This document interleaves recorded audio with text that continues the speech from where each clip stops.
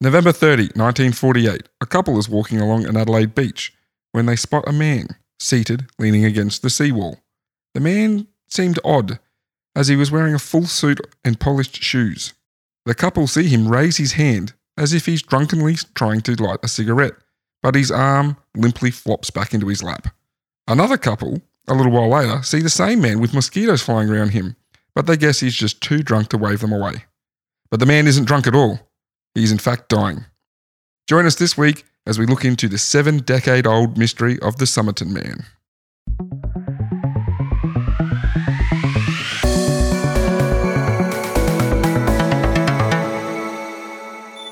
Intro music. That bloke's dead. Welcome to Cheeky Tales. If you are a regular listener, thank you for listening, and well, you know the drill. If you are new, welcome. You know the drill. You know the drill. Welcome. This fortnight, I am your storyteller, John, and with me, and I can see he hasn't forgotten his ears. Actually, I can't because he's got headphones on. Aaron, hi, boy. Hello, boy. I've got ears. You got ears. And of course, Sean, our producer, laptop at the ready. Welcome. Shalom. We're sandy right now. We are very sandy. Have you not desanded? I've not had a shower. Is that what I can smell? Oh. I changed clothes and gave my bottom a wipe as I had some swamp ass. I wiped TMI. every part of my body with my hand, but there's still sand, I can tell. I washed my hands. Actually, no, I can't smell you, boy. All I can smell is red rooster. Sean and I play beach volleyball. We're not just sandy guys. Mm-hmm. I hate the sand. It gets everywhere. Boo. From the worst film. Well, no, No, 3 it's wasn't not. too bad. 3 wasn't too bad. 3 It's was not good. even the right film. You suck. It's from 2. Is it? Oh, it is 2. It is from 2. My There you mistake. My mistake. I mean, it's still not the worst film, but No. I like the prequel trilogy. Not anymore. I like the prequel trilogy as a whole, though. Oh, I like the prequel trilogy. Yes. I think it's 2 of the worst films of all time, followed by a pretty decent one. Oh my God. What? Yeah, I don't like 1 and 2. What? You, as much What as is wrong with you? as much as You like them because you were a kid. You like them because you love everything Star Wars. I'm the only impartial one here. that 4, was 5, and 6, phenomenal. that was the first time we've actually mentioned this was Star Wars. For anyone who didn't know True. what we were talking about. Oh, yeah. True. Um, Anyway, at Cheeky Tales Pod on Facebook, You Twitter, shut and your mouth. Instagram. as much as one can be deleted and not impact the story at all, No, it gave no, us no. it gave us Jewel of the Fates. Shut up. Jewel of the Fates is the best damn song to come out of Star Wars. It set up the character that we needed to begin by loving. Oh, yeah, I get and that. then grow to hate. It was important. Yeah, I get It's that. a film that if you condensed it into a 5-minute recap, you still get the same amount of information. Yeah, but what did it Also have? true. We've had discussions about this in the past, that what is the thing that everybody wants from Star Wars movies? Lightsaber fights. And Lightsaber it had fights. one of the best damn It had lightsaber fights cool as lightsaber in the fights, whole. some cool trilogy. blaster stuff, some cool fighter stuff as well. Like I with the can't whole argue scene. with these facts. However, I still hate that film. And don't even get me started on 2. And don't come at me saying I just love it because of Star Wars. I do not like 8. Yeah, again, not good. So, Anyway. moving on from Star Wars. No one likes. Did you just burp into the mic? It wasn't intentional. Cut Pig. it. Cut it. Cut it. You were like halfway through a word. Yeah, cut it. So, after that Star Wars talk, I think Somerton Man. Yeah, but before we get to the Somerton Man, I think we should do a Anzac Day shout out because this episode is out on Anzac Day. Oh, it is too. It does come out on Anzac Day, yeah. Yes. Sean, Being an ex-serviceman, would you like to would you like to do the shoulder shoulder? the weight on this one as well? I'd rather. Look, I hope everyone's having, those that are actually listening on Anzac Day, hope everyone's having a nice time. Hope that you did something to commemorate the history of armed forces in Australia as a whole. You don't have to go to a dawn service as long as you go to something that you're at least showing your support. For me, Anzac Day is, and this is contentious, but it's really Australia Day. It's the day that we actually all 100% get together and just be proud of who we are as a nation through the eyes of our military background. But it's a really important day. So hopefully everybody commemorates it in some special way, whether it's something at home, you got young kids and you can't do anything, so you just make something out of arts and crafts or something. I have no idea. It doesn't really matter. Or you go to a service in the day, or you even go to the street parade. And if you're at the street parade and you saw me walking along tooting my trombone, g'day. There you go. Have a wonderful Anzac Day and thank you for our current and previous servicemen and women. Thank you very much. You know what would have been good to do? What? The Rats of Tobruk. That would have been an excellent Yeah. episode to do this one. We have a Missed thing on opportunity. Cheeky Tales where we do not do theme episodes on the right time. Not the right No. note. And we've We also think about tried. it about a week after we release. We've also been trying to steer out of the skid of becoming a World War II podcast. Oh, Yeah. Because our biggest episodes, Midway? Excuse me, sir. Everest is the Everest biggest is the episode biggest. now, No, it's not. It It has been for a while. followed by Midway. Is Everest really number one? Yeah. How did that one shoot to number one? That's a dark horse. Hot topic. You say that, Sean, but in the last week I have come across 2 World War II stories I want to cover. Man, we're doing a lot of exposition in this episode. Oh, yeah. Lots of little bits. That's all right. I counted for banter, so it's all good.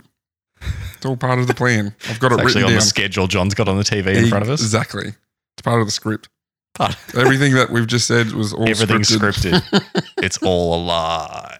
Alrighty, so I have titles for this episode. Oh, good. Done some- I like that every episode now we're like, hey guys, I've got titles. I Like know. we're not doing it every episode. I don't do it every episode, but this episode What's I your do. first title, boy? The Body Discovered and Early Investigation. Oh, very descriptive. Very descriptive. Shall I read out the Wikipedia Oh, label please of tell that me. paragraph, which Please is tell me it's the initial discovery and investigation, discovery of body. One thing that has become very clear with Sean producing is how much plagiarism you're doing. There's a bit. I changed it a bit. Woo! Good, Yeah, just enough. good luck keeping up, Sean, because I haven't been great the last couple of weeks. I get too wrapped up in the story. I don't know. For different reason. There is a lot that happens in this story at multiple times. So I've tried to keep information together.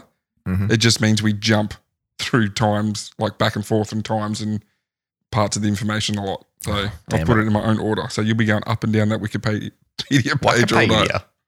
So the man's body was discovered by 2 apprentice jockeys on December 1st, 1948 at around 6:30 a.m. How long is a jockeying apprenticeship? Sean looks that up. He's put the microphone down. I can't imagine it. Like, how much can you need to know? I'm going to say 2 years. Old reins, whip. It was discovered at Somerton Park Beach, which is near Glenegg, about 11 Glenelg. kilometres. Glenelg. Glenelg. So close. Glenelg. I bloody made sure I looked that up and I still Oh, you stuffed bloody it. Glenegg. Glenelg, about 11 kilometres southwest of I think we found a new bit. Adelaide. Adelaide, sorry. About southwest of Adelaide. Such a Glenegg.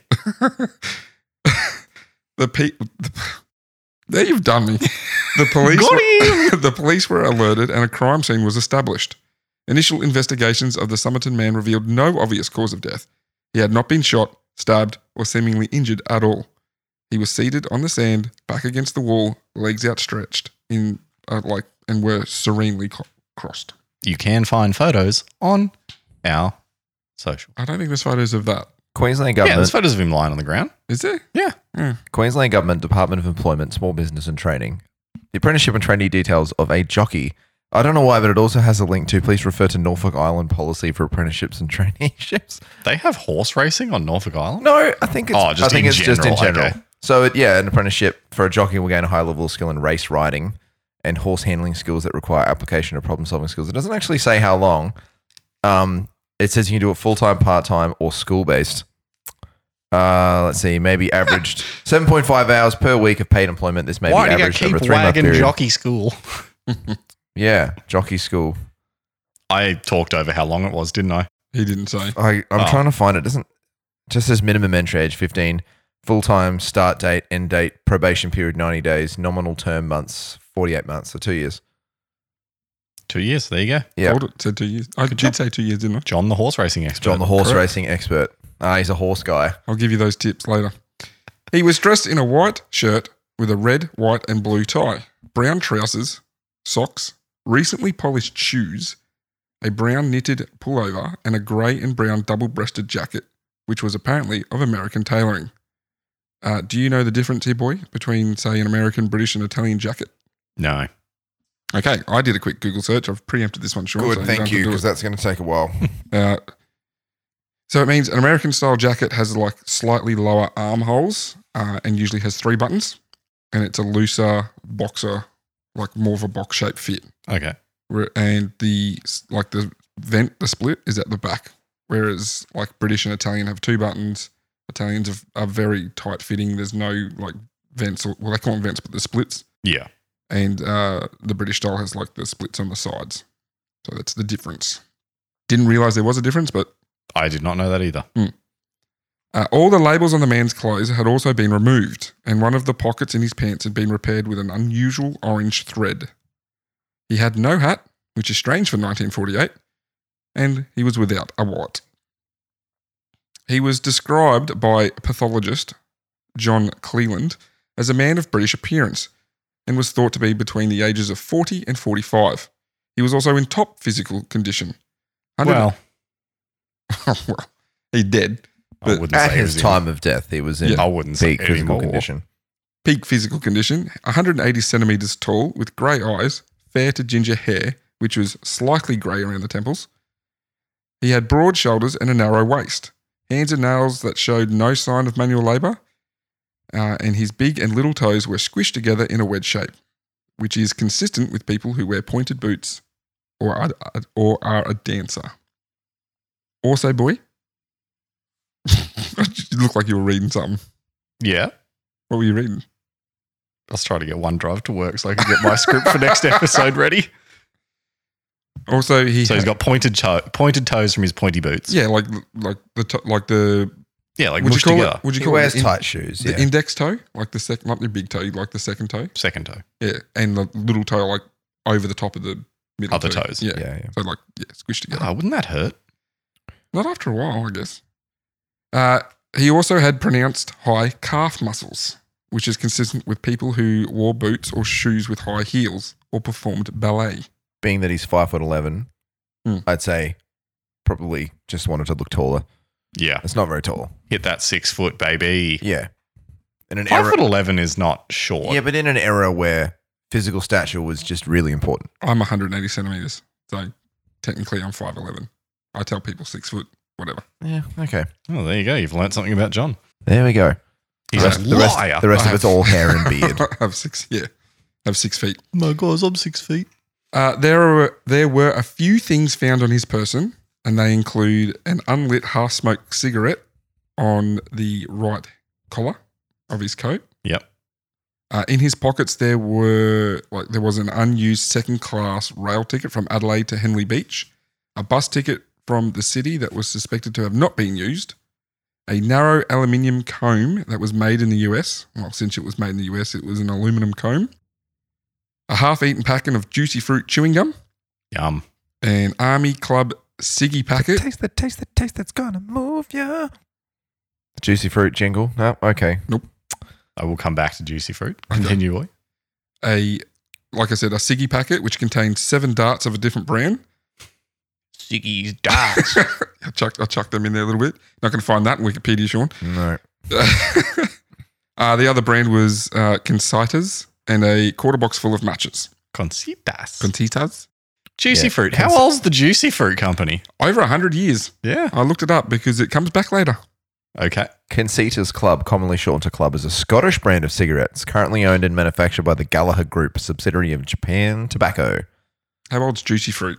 Or Wrigley's is the maker of Juicy Fruit. It is. I believe Wrigley's, believe it or not. I believe it's over 100 years. American brand of chewing gum made by the Wrigley Company. It was first introduced in 1893, and in the 21st Yeah. century, the brand name is recognized by 99% of Americans, with total sales in 2002 of 153 million. 99%. That's Why is that a stat? Who cares about that it's recognized by 99% of Oh, Americans? people care. yeah. If That's your brand is brand that's- recognition, it's literally a term in the I know, industry. but it's just such a. It just seems like an irrelevant thing to be in the very first paragraph from Wikipedia. Wonder if how does that rate to Coke, like Coca-Cola? Go. I guarantee I'm going to type that in, and it will give me. It won't be like, oh, it's recognized by 99.5% of Americans. Yeah, Coke. It'll just be like, yo, we popular, bruh. Yep, literally doesn't say it. Mm. Do you want to give us a pun, boy? Oh, Oh man, I was trying to go with like Somerton, but come and tell me the story. Cumberton. Somerton, so yeah, see, it Somerton, doesn't tell roll me, off the yeah. tongue. Oh, Sean's tagging in. Hey, John, you want to give us all the juicy details? Very good. Juicy. Not fruit. bad. The juicy fruit. Also, by the way, the juicy fruit flavor, which serves as the model, is kept vague in advertising. However, though, in 2003, advertising agency BBDO characterized it as a combination. What? Caramel? Because, like, you know how rainbow ice cream is just caramel? Caramel ice, yeah. Apparently, it's a combination of banana and pineapple. And some people say it resembles jackfruit. According to two books in the Imponderables series, peach is one crucial flavor among many others. Look, can I just say jackfruit's too popular now? It is likely that the chemical used for the chemical used for flavoring is isoamyl acetate, sometimes known as banana oil. There you go. And welcome back to the Juicy Fruit Podcast. Welcome back to Welcome back to the world's most popular brands podcast. welcome back to what's in this packet. I'm going to get into some theories later on. Oh, good. Because it seems like it's kind of wrapping up on the details of the death. Yeah, wrapping up. he's Good dead. one. Yeah. No, that's not bad. Got it. Yeah, the details are we found him. He's dead. Pretty much. Because initially, police believe he committed suicide. A spanner in the works of the investigation was he carried no identification and his dental records and fingerprints were not able to be matched to any known person. Later on, Ghost man. international authorities such as the FBI and Scotland Yard were contacted for help, and neither of them could offer any insight into the case. Oh, that's good. We got a little mystery on our hands. Yes, this is one of Australia's most well-known mysteries. Sorry, I'm a bit further forward, and I'm just like lifting my hands up in disbelief at a very stupid fact about this. Oh, All right, let's see if Bookmark you it. can Bookmark it. guess what the stupid fact was that Sean was guessing or was reading about. bookmark it and we'll see if I cover it. Hit us Yeah. up on I- @CheekyTalesPod I have on left your some things favorite out. social pipe and tell us what was Sean surprised about. Social pipe. An autopsy was performed, boy, and an estimated time of death was given to be around 2 a.m. Ooh, It's important to my fascination. What okay. I Can just said. you guess it's what? important. It's important to Oh. whatever Sean was focused about. okay. It's important to it. Okay. I have an extract from the autopsy, and I'm going to read that. Well, Sean can read it because I just copy-pasted it from Wikipedia. It's a quote. It's a quote from the autopsy. That's fair. I can't rewrite that. There's some medical terms in here that I'm about to butcher. Good. The pronunciation. I'm ready. Little pun. I love how every time you say pronunciation, you Say say it wrong. it wrong. Pronunciation. Well, how do you say pronunciation? Pronunciation. It's pronunciation. That's pronunciation. Don't care. If you're a linguistics expert, hit us Hit us up up on Cheeky Tales Pod. This is going to be the most engaged post we've had for a while. I hope so. The heart was of normal size and normal in every way. Small vessels not commonly observed in the brain were easily discernible with congestion. There was congestion of the pharynx, and the gullet was covered with whitening of superficial layers of mucosa with a patch of ulceration in the middle of it. The stomach was deeply congested. There was congestion in the second half of the duodenum. Dodenum. How do you know he's saying it right? I don't, but I'm having fun watching him mouth along to the whole quote. There was blood mixed with the food in the stomach. Both Gross. kidneys were congested, and the liver contained a great excess of blood in its vessels. The spleen was strikingly large, about 3 times the normal size. There was a Hey, destruction. baby. I got a big spleen. What does a spleen do, boy? Isn't it like, it's like acids and stuff, isn't it? No idea.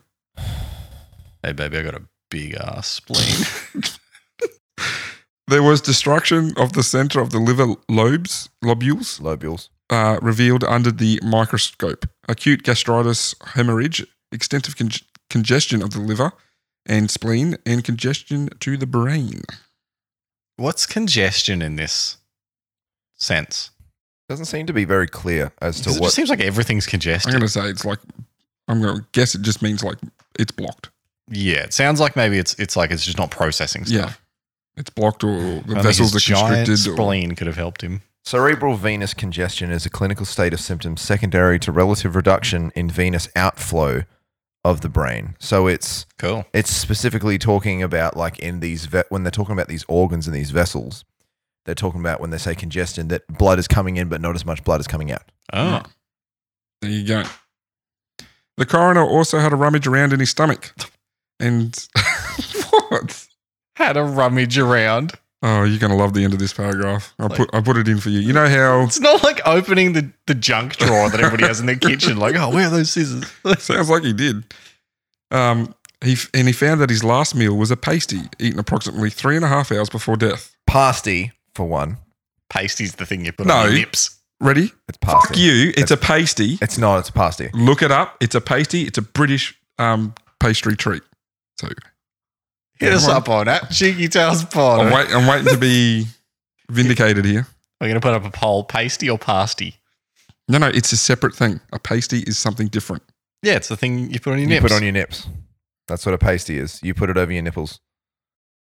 Pretty few. All right, now we've got 2 producers.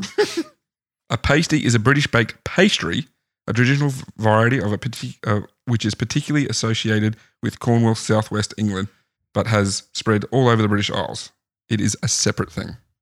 Pasty. It's pasty. Pasty. Pasty. It's not pasty. Pasty.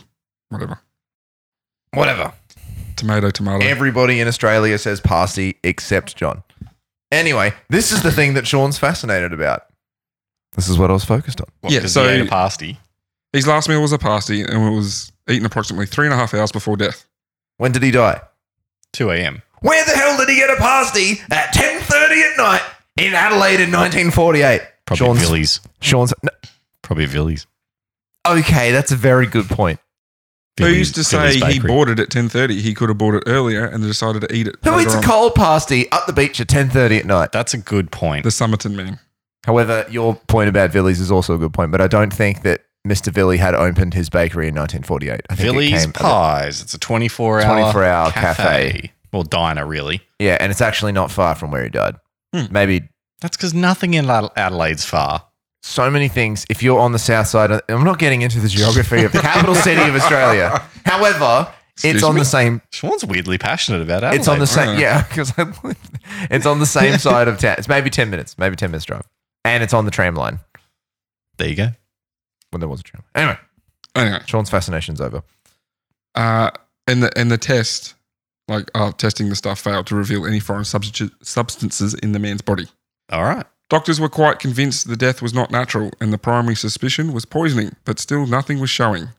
So the coroner was as confused as a pickpocket at a nudist camp. They couldn't identify the body? What? You've had fun with this script this time, haven't you? A little bit. Yeah. I like it.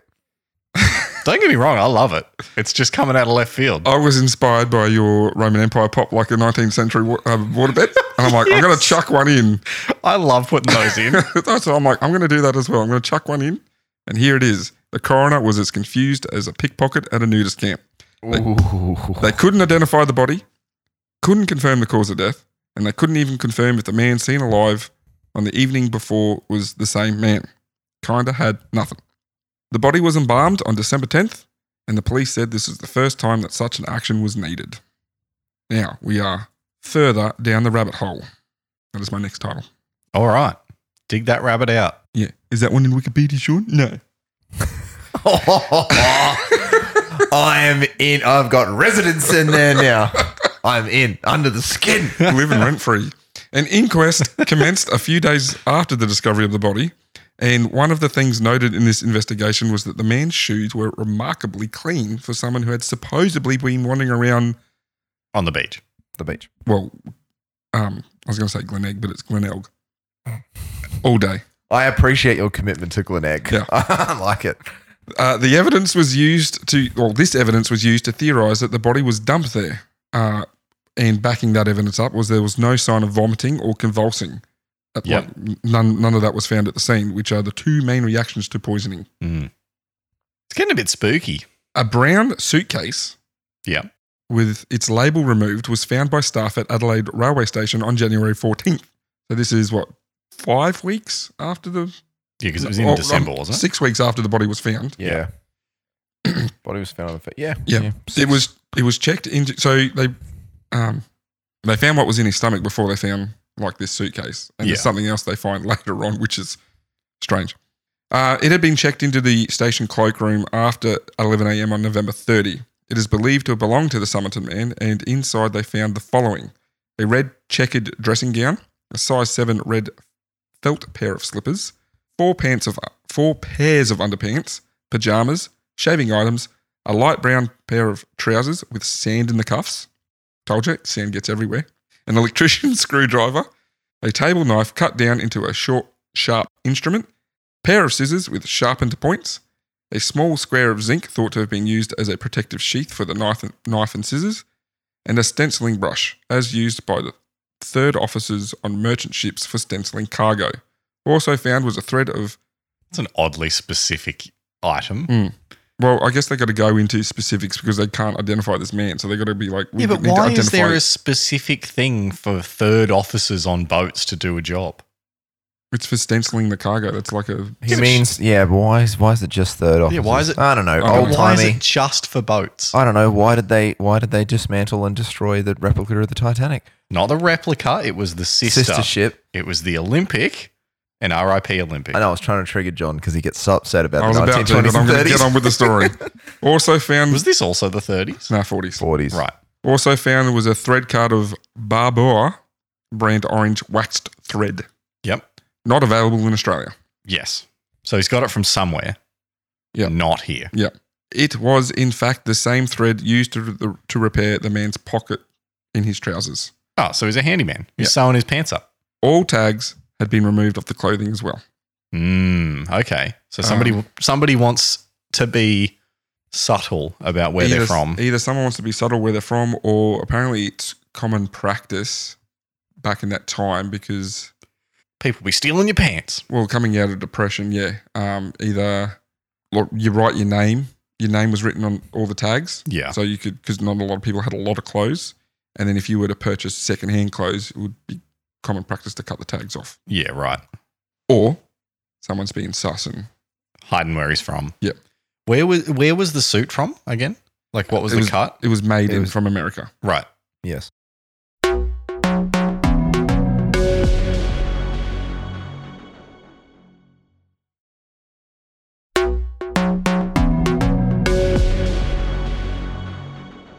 The book. Oh, I do know about this. I couldn't. I was trying to think of a funny reference for Alice in Wonderland because I've already said further down the rabbit hole. Spent way too long trying to think. We're not in Kansas anymore. That's not Alice in Wonderland. Yeah, that's the other one.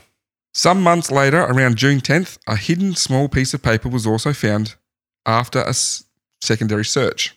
It was found in the man's fob pocket in his trousers. Which one's a fob pocket? Like your little coin pocket. A small coin pocket on the right-hand side of your trousers. The one that I hate ironing around. To put a watch in it. Fob as in the watch, not the remote to your car. On the rolled up piece of paper was found 2 words. Tamud shad. Should. Tamud shad. Tamud. Should. Tamam should. Taman should. Which translated means... Glenegg Beach. ended or finished and is found on the last page of the Rubaiyat of Omar Khayyam. That is a book of selected poems translated from Persian to English. The search was on and it was Australia-wide to find this specific book that this little tiny piece of paper had been torn from. How did they know it was from that book? I'm assuming you wouldn't find that phrase in many places. Yeah, so public library officials were called in to actually translate the text and then identified it as a specific phrase meaning ended or finished, which is always found on the last page of the Rubaiyat of Omar Khayyam. This now makes me wonder how often library people are being brought in to help with cases. Like dead body, yeah. I'm picturing just like, just a classic librarian like walking into the police office like, who needs me today, lads? It's my time. It's finally arrived. Shh. A picture of the paper. I'm picturing that it's like almost every case. Like there's a weirdly specific crime show now that's like the librarian. Almost like Castle, where he's an author, but it's... yeah. It's like Bones, but instead of Bones, it's books. He's brought in as a consultant. I'm here to look at the books and marry you. Show me the paper. Show me. Then they do like a visualization of every book ever, and they're like... Show me the font. Oh, that is... Times New Roman? Damn, that's most books. That is Casino font. It's from this book, from the 1920s Decade Edition. It's not Arial. It's Arial Bold. Yeah! The glasses, come on. So a picture of the piece of paper was even published in the paper with the hopes that someone would come forward, like with their book that was missing the piece. They dog-eared the pages. They're a maniac. The binding on this book has been altered. Anyway, moving on. Someone did come forward on July 30th. Ronald Francis, Yep. which was a pseudonym given to the man by police to protect his identity. It was actually Ronald McDonald. He came forward with the book after seeing the article in the newspaper the day before. Now, there is some uncertainty about the circumstances under which the book was found. Some reports Yeah, it's a bit suspicious. Some reports say that it was found a week or two before the body was discovered, suggesting that the Somerton Man had been in Adelaide for a longer period than other evidence, such as the suitcase. On the other side of that coin is the book was found just after the discovery of the body. The where it was found is less divided, in an unlocked car inside its glove box, which was parked on Jetty Road, Glenelg, which is about 500 metres from the beach. Yeah, right. I remember the story being that someone was just sitting in their car and someone yeeted the book in. Not quite. The story goes, boy, because this was handed in a little while after the body's discovery. Yeah. That's when Francis' brother, it's when Francis' brother got in the car, he saw it, but thinking it belonged to his brother, he put it in the glove box for safekeeping. Okay. Francis, seeing his brother do this, assumed the book belonged to him and thought nothing of it until the news article. I'm just saying, if one of you puts a book in my glove box, I'm asking you about that. Like, what are you doing? So, okay, so somebody's probably just walked past, dumped it in the car. Dumped it through the window, yep. Okay. I'm going to say the Somerton Man dumped it in the window. Well, how do you know it was the Somerton Man, not the person because who he killed had him? the piece of paper in his pocket. How do you know it wasn't the person who killed him? That's right. It could have been the person that killed him, ripped out the piece that means the end. And the end. Because he's killed him. The piece of paper and the book were a match. They used microscopes to match the tears up. So they were pretty- Are you telling me the librarian couldn't just tell? No. They got the forensics in and microscope. The forensic librarian? Yep. Also, in the back of the book, there were faint indentations of 5 lines of text. I use the term text loosely, as looking at it, it just seems like random letters. For example, the first line is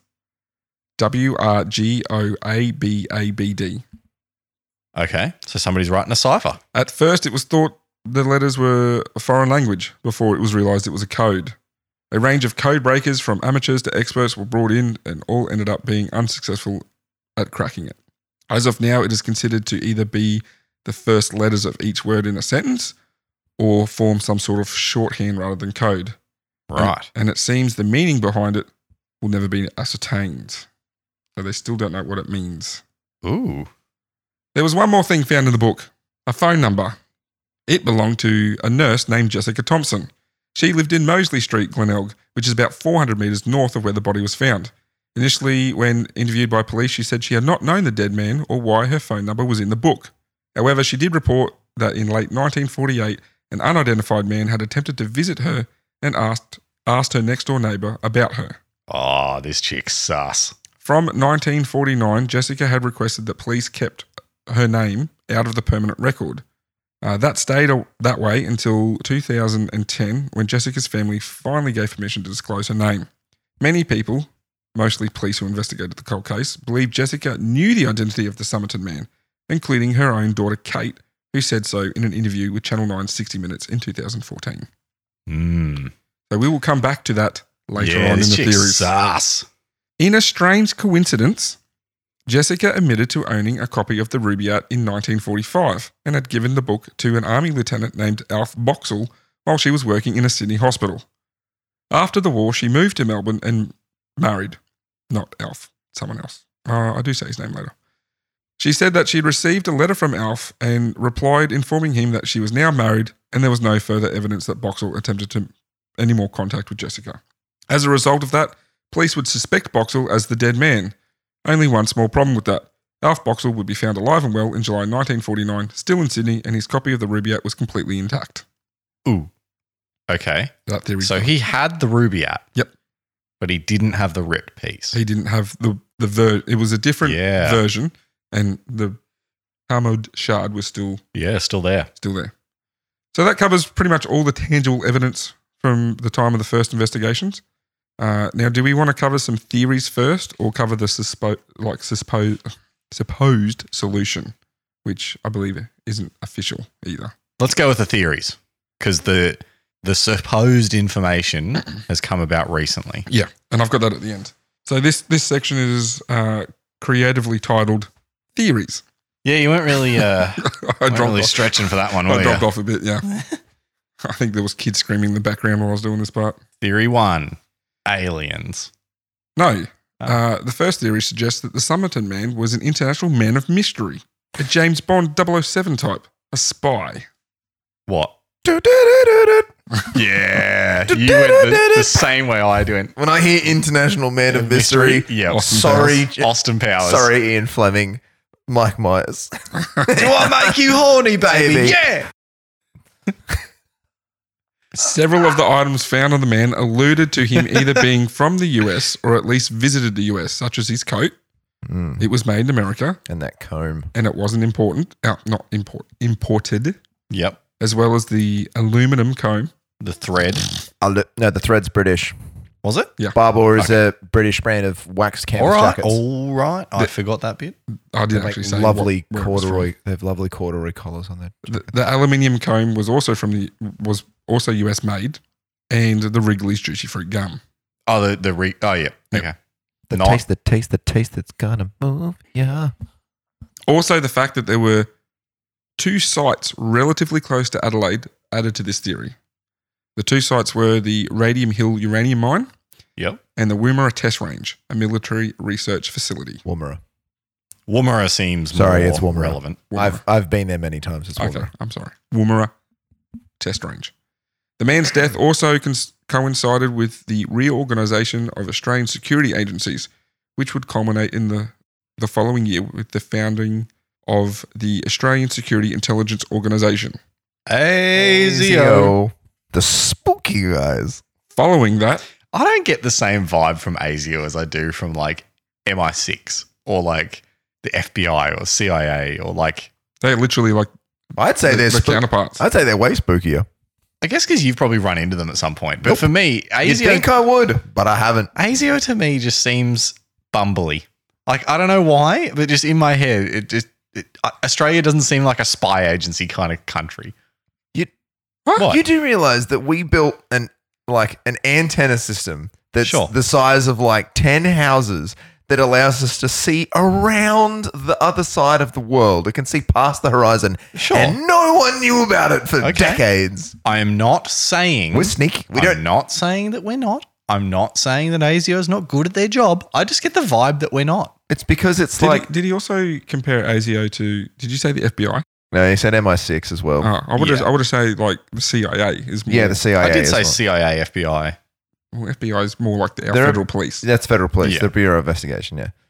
Versus the Anyway, intelligence all right, agency. I'm done.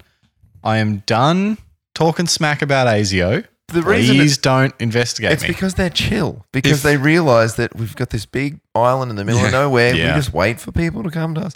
They don't have to go like, Listeners, It's really easy to spy when they have to swim here. yeah. listeners, if next episode it's just me and Sean, ASIO's got ASIO's now. got Aaron. Yeah. Oh, jeez, if they Welcome get me, back to Cheeky Tales. if they get me between recordings tonight, that'll be pretty impressive. They're just boop. Back to Cheeky Tales. Just- So yeah, that helped with the foundation of ASIO, and following that, Australia would crack down on Soviet espionage as revealed by intercepted Soviet communications. Oh yeah, because the Soviets were a thing at this point. Mm-hmm. Bolshevik Revolution at the early part of the 20th century. So that's where that supposed he's been whacked because he's a Soviet Yeah, spy. I can see that. Yeah. To me, even now, that feels like the most likely thing that he was a spy and he got whacked. Or that he wasn't a spy, someone thought he was a spy and he Yeah. got whacked. Mm. Because it's a bit specific. Yeah. Like, but not specific enough. Like, if he was attempting to pose as an Australian man, having decent clothing, a pretty normal eclectic collection of stuff, an American style suit jacket, and the comb and everything. There wasn't like even that. Vegemite in his stomach, so he's Yeah, not doing a very good it's- job of appearing Australian. Yeah, it's not as if they like had him with an Australia flag in his suitcase and and like all that sort of stuff. Like, I feel like that. Southern Cross on his chest. Cork hat, G'day, mate. Yeah. khaki shorts. Anyway, so this next part sort of ties into the next theory that Jessica Thompson, the nurse, who had her phone number in the poem book, actually did know the Somerton Man. In that interview with 60 Minutes in, I got 2013, I think I said 2014 earlier, Kate Thompson, Jessica's daughter, said that her mother told her that she lied to police and that the Somerton man's identity was, and I quote, known to a higher level than the police force. Kate also suggested that her mum and the Somerton man may have both been spies, stating Jessica taught English to migrants, was interested in communism, and could speak Russian, although she would not tell her where or why she had learnt it. Oh, man, this theory feels like it's got legs too. And the fact that she disclosed she used pseudonyms or something and didn't want to keep her name. Yeah, she was super shady. She, Hey? she requested her name be kept out of official police records, and I didn't include it, but now that you brought it up, in the book she had given to Boxall, she had signed it, not Jessica, but it was like Jestr, like G-Stir or something like that. Yeah, it's like Jestin, capital J, capital, I'm looking at, capital J, capital E. Mrs. Somerton Man scribbled out, oh, shit. It said Jestin written with 2 capital letters and 5 lowercase letters. 4, sorry. And then had written out a particular verse from the book. It's spooky. Yeah, I bought a book from the Tumun Shud. All right, new theory that I believe. It's that one. Okay. I'm in on that.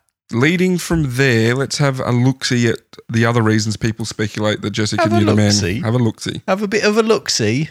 She was brought in to view a plaster cast made of the Somerton man. Oh, yeah, this bit. According to the detective sergeant, he described her reaction to seeing the cast as completely taken back to the point where he thought she was going to faint. Also, years later in an interview, Paul Lawson, the technician who made the cast, said that when Jessica looked at it, she immediately looked away and would not look at it again.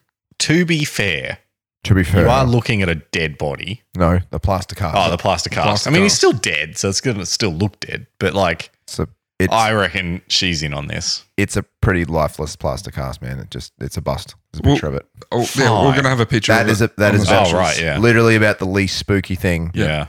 That'll be a picture on the social. So I've already got the coded letters will be a picture, the plaster cast. If I can find a picture of old mate leaning up against the thing, we might chuck that on there. But yeah.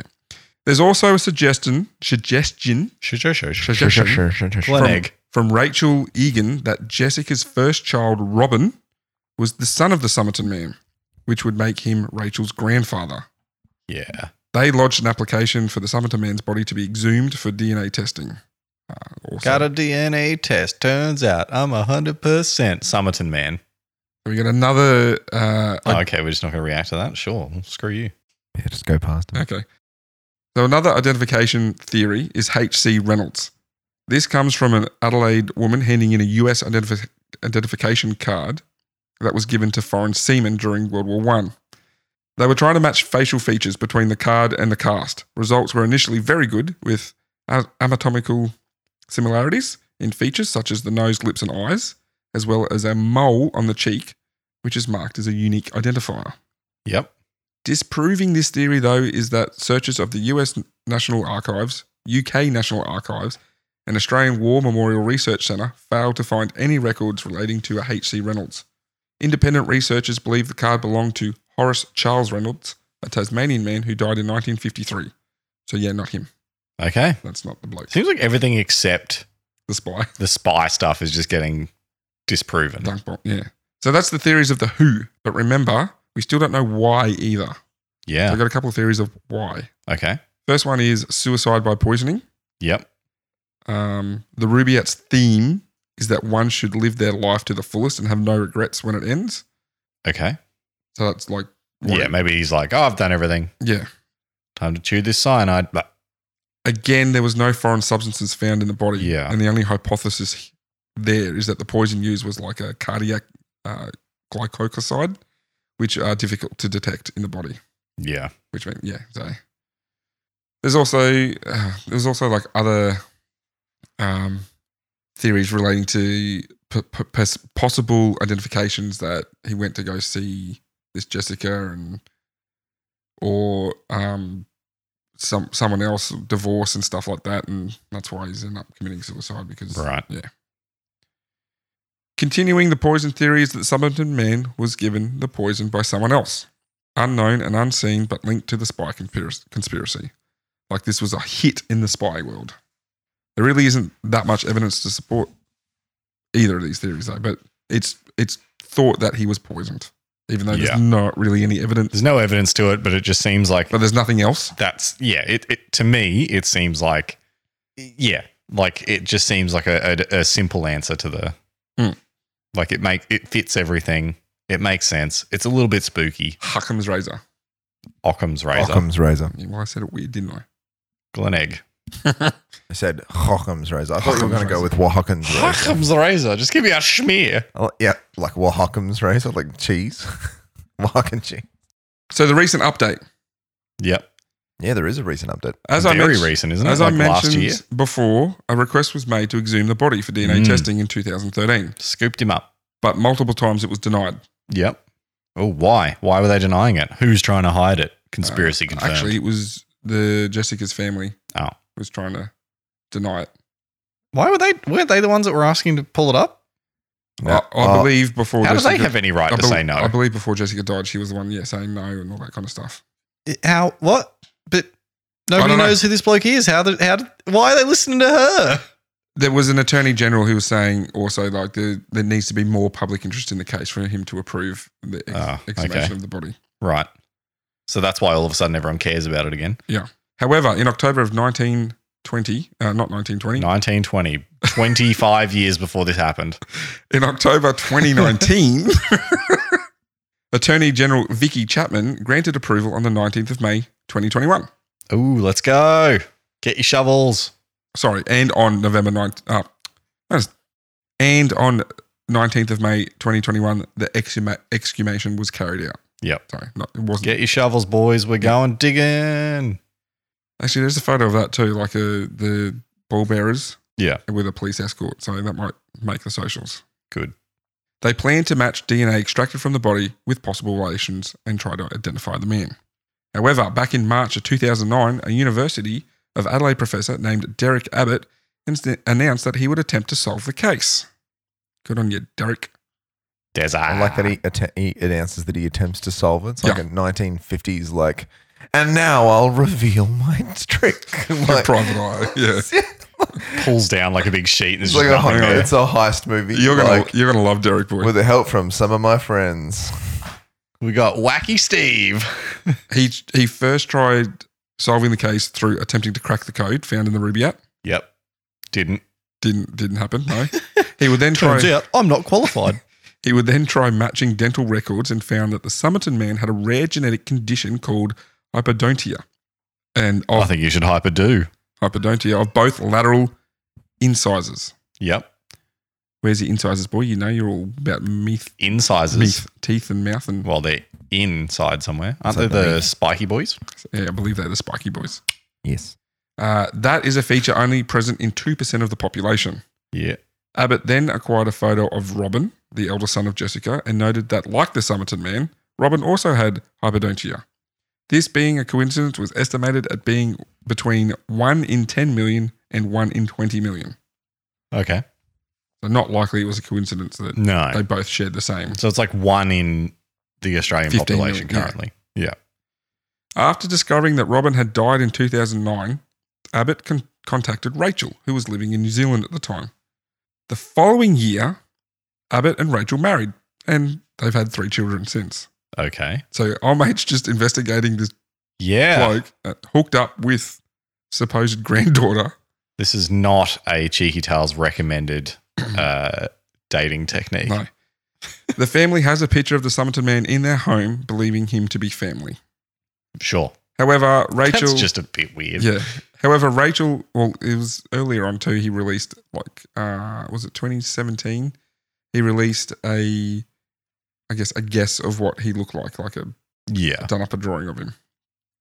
So Rachel had a DNA test, Turns out she's 100%. and those results found that her grandfather was Prosper Thompson, Jessica's husband. Okay.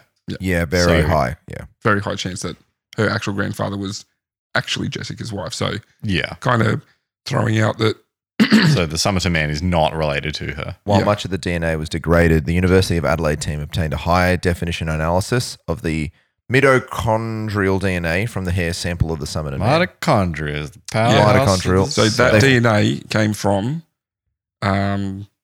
like in December 2017, Abbott announced that he had found 3 hairs in the plaster cast of the corpse. Yes. And that's where he was getting those DNA tests Right. from. They found that the Somerton Man's DNA belonged to haplogroup H4A1A1A, possessed by only 1% of Europeans. However, mitochondrial DNA is only inherited through the maternal line and therefore cannot be used to investigate a hereditary link between Rachel Egan, Abbott's wife, and the Somerton Man. Okay. So we got no answer. Pretty much.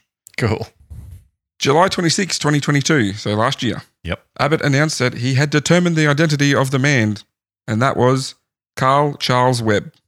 Okay. Carl Webb, the famous Broncos footballer. No, not him. Ah. An electrical engineer and instrument maker born in November 1905, so that puts him in that 40 to 45-year-old range. Okay.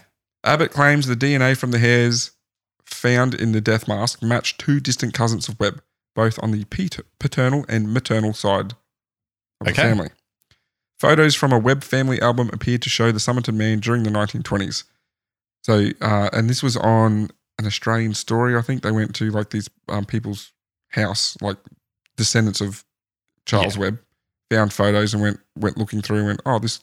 And they kind of tried matching facial features through those family albums to, I guess, the cast and all that kind of stuff. Right. So we know it's him. Forensic Science South Australia, who were still investigating, declined to comment on Abbott's findings, and South Australian police had not verified the result but stated they were cautiously optimistic that this may provide a breakthrough. Okay. That's not confirmed in any official sense. But we got something. Got something that it's this Carl Webb. And there's a whole story of Carl, how he moved. He was apparently abusive to his wife, and then he kind of disappeared. And then in 1951, his wife put an ad in the paper saying, look, I'm going to divorce you if you don't show up by this date because you've deserted me. And so, yeah, there's a whole story for Carl. And he Webb. couldn't because he was dead. Right. One last tidbit, boy, that for this could be Carl Webb. Is it a titillating tidbit? Oh, it is, boy. Ooh. Is that Carl's oldest sister married Thomas Gerald King, and they had a son named John, who died in World War II in 1943. And John had possessions that imply that he lived in the US at some point. Right. And they only lived about 20 minutes away from Carl. Right. So it's theorized that it was quite possible that he could just go there and get John's possessions up from when he lived in the US. That's how we got all these things that All the American stuff. all the American stuff. Also, remember how I said all the labeling on the clothes were removed? Yep. Not all. There were 3 labels left on the clothing, and they were marked with T. Kane. Right. Okay. So, yeah, Carl's older sister was married to Yeah. Thomas Kane. Okay. So there you go. It's him. So it does look like it could be Carl Webb. Yeah. Just from those things and It's Carl. and the Confirmed. DNA testing and all that kind of thing. But I guess until we get an official Police announcement, Yeah. I guess it's still an ongoing cold case or mystery. I wonder Or, how many people are still working on it right now. there could be a few because, like Yeah. I said, this is only less than 12 months old. All this kind of Yeah. stuff. So So it must be like people in Adelaide Police still working on this. possibly, yeah. There you go. And that, boy, is the up-to-date tale of the Somerton Man. What do you think? I purposely stayed away from knowing what the like recent updates were. Yeah. Yeah, I think they're onto something. So you no longer believe he was a spy? I don't think those two things are mutually exclusive. Okay. I think he could still have been a spy, but knowing who he is doesn't change that. Yeah, okay. Still up to some spooky stuff. It does seem like there's a lot of evidence that Jessica knew and Oh, she knew. yeah. She knew. Mm-hmm. There's no doubt in my mind that she knew. Just weird stuff. I have walked past his grave many times, as I just discovered. He's buried in the West Thames Cemetery. I used to cut through there all the time. Yeah. It's a shortcut. Buried in there, marked as the unknown man. Yeah. There you go. I have spent a lot of time around that because it's for those that haven't been there, the West Terrace Cemetery is a very big public open cemetery on the side of the major road West Terrace. If you are cycling, walking anywhere that connects where I used to live on the western suburbs of Adelaide to the city, it's very common to go through it. Yeah. People have picnics in there. There you go. I don't know. If you've missed it before, Sean did live in Adelaide for a while. So 6 years. one of the other reasons why I wanted to pick this story, because Sean would know the place well. As you saw Have you it. been to Glen Egg Beach? Got me. I have been to Glenelg Beach. Yeah. Have I been to Glenelg Beach? You have been to Glenelg Beach. Yeah, that was the one with the jetty, wasn't it? Oh, well, there's a photo of you and us. There's a photo of In you the and I bedroom. eating ice cream. That's that's at Glenelg Beach. There you go. Yeah. Yeah. Wow. I never 2/3 of the realised cheeky I'd boys been have been there. Yeah. 2/3 of the 33.33 recurring percent of the cheeky boys have been there. I've only ever been to Sydney and Townsville, so that's me. Yeah. Good story, boy. Great story. Yeah, one of apparently I've heard it before, and I know you've heard it before. Yeah. Boy, I haven't. but one of Australia's most infamous mysteries, which now potentially could be solved. Yeah. We do love a mystery at Cheeky Tales. Yeah. It's just that there's not that many that are long enough to warrant a full episode. Yeah, Mystery is just undiscovered history. very cool. Very cool. Good stuff. All right. Well, as John said, hit us up on @CheekyTalesPod on bit of Facebook, outro. Twitter, and Instagram. John will have some photos up there that will help you visualize this kind of grizzly tale. For show. I have- Show. I have a shout out if that's okay. Go right ahead. I know it's at the end of the episode, but I know he'll still be listening to us. Shout out to Sam West from the One Reg band that I play in as a guy that listens to it every week and then tells me in person his feedback on the episodes. Oh, nice. And I Nice. very much appreciate it. Thank you, Sam. He tells me every single week after I got him listening to it when we were driving back from Sydney. He listens every single week and gives me feedback on it. I feel like we've had a comment from him. Probably have. Yeah. Probably have. Well, hello, Sam. Thank you for listening. Thank Really you, Sam. appreciate it. Like I said at the start of the episode, you know the drill, man. You know what was happening. You know who's who, what's what That's right. we do. Actually, I think we've got a couple of shout outs to make. Mm. Congratulations are Oh, in yes. order for one of our very loyalist listeners, Jazz. She had a baby a little while ago. Oh. Uh, Cheeky Tales fan, super fan. Yes. Yeah. Jazz, Gonna have to get some Cheeky Tales rompers. congratulations. Made up. Yeah. Congratulations to Jazz and Mitch on their little girl, Sadie. And we couldn't forget little And that's George. it. There's Yeah, wrap it up. That's it. See you next week. Thanks for listening. Good night. No. We've mentioned Cheesy a number of times in have, previous episodes. He's the one that loves my yawning. He and his wife Sarah have welcomed little baby George into the world. I held him the other day. He's very tiny. So his legs don't reach the end of a 444 onesie, which was cute. Triple zero. 40. One of the numbers, whatever. His body 40. fits in it. His legs are too short. X amount of zeros. Yeah. It doesn't matter. Welcome to the world, little George and little Sadie. Congrats, friends. Anyway, Cheeky Tales newest listeners. yeah, get them on it. They got a backlog now. Still have to come up with a slang term for the listeners. The Chicos. The Cheeksters. The Chiquitos. Chiquitos. Yes. I want it. Oh, Chiquitos. some chiquitos. Some Chiquitos. Chiquitos. Wow, that is Wow, in. that was- Yeah, Polo wants to get in. All right, well, let's wrap it up. We're rambling now. Congratulations to our friends. Yep. Hit us up on Cheeky Tales Pod and share with your friends. Thank you very much. Good night. Good night. Good night.